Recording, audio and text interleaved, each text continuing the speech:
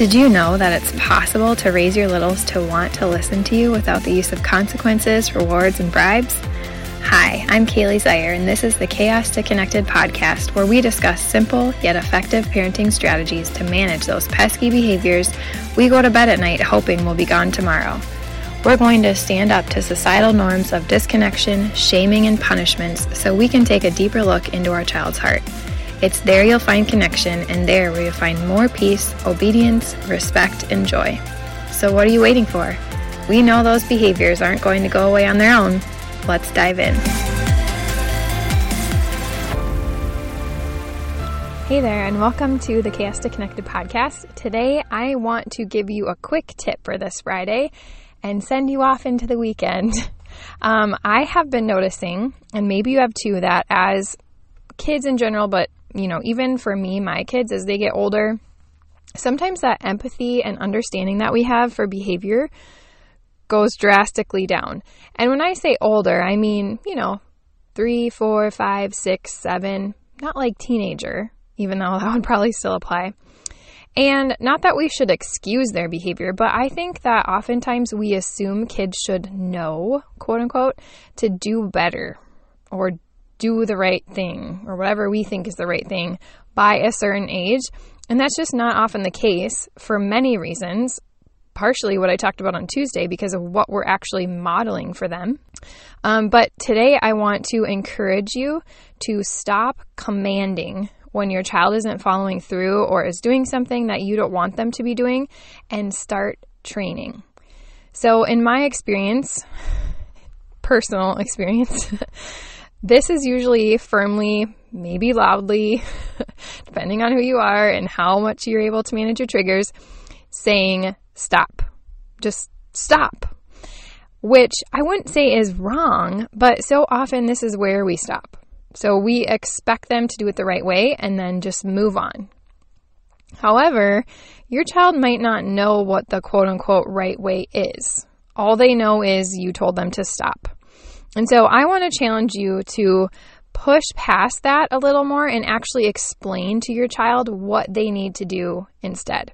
We usually think that this is obvious, which is probably why we don't continue to explain, and it just doesn't come natural, right? We don't have to explain something to other adults or other people that we're often in contact with, probably a majority of the day, unless you stay home with your kids. And so it's not natural for us to just be doing these things, to be talking out and speaking exactly what we want to be done, because we're used to telling somebody, oh, go do the laundry. And then, they know to gather the laundry from the different rooms, to put it in the laundry machine, to put the soap in, how to do that whole process. We don't have to explain step by step.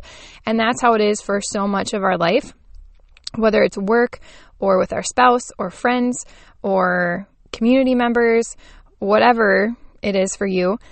But the thing is, that's the opposite for our kids. Our kids need that step-by-step explanation, and we often don't give it just because we're maybe even not realizing that they need it. But even if this is something you think your child should know, kids need repetition. So even if you've told them 5 times, they might actually need you to tell them 100 times, which I know can be rather annoying sometimes, but that's how kids learn new skills. Repetition, repetition, repetition. This is also why they love watching the same thing over and over and over again, or playing the exact same thing over and over and over again, because it's helping with their development. So we aren't going to be able to say something once and forever have them follow that direction. Probably not even 50 times. That's probably not what you want to hear, but I think you know that it's the truth. So this week, I just want you to pay extra attention to what you're doing in the moment when your child is doing something that you don't want to be doing, and then evaluate.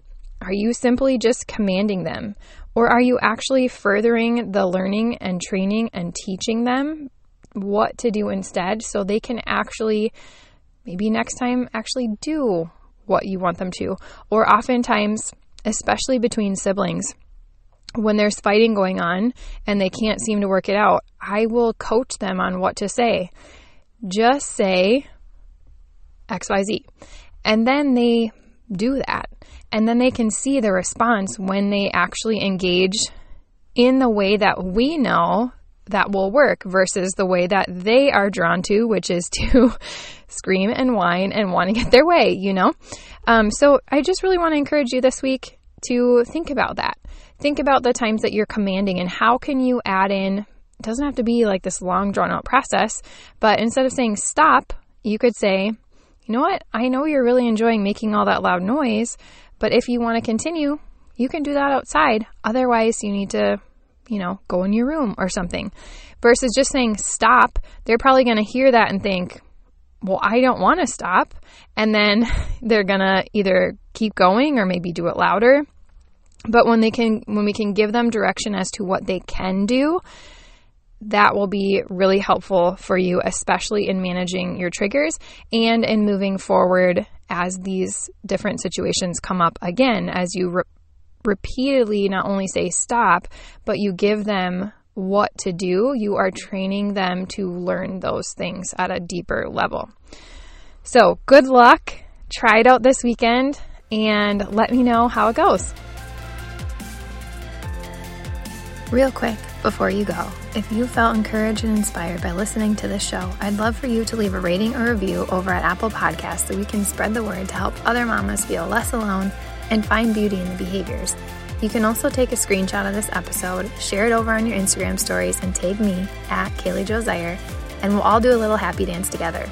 I love nothing more than to cheer you on along this journey. This work is so hard, but don't forget, God has not only called you to it, but He has equipped you for it. Now go get connected. I'll see you next week.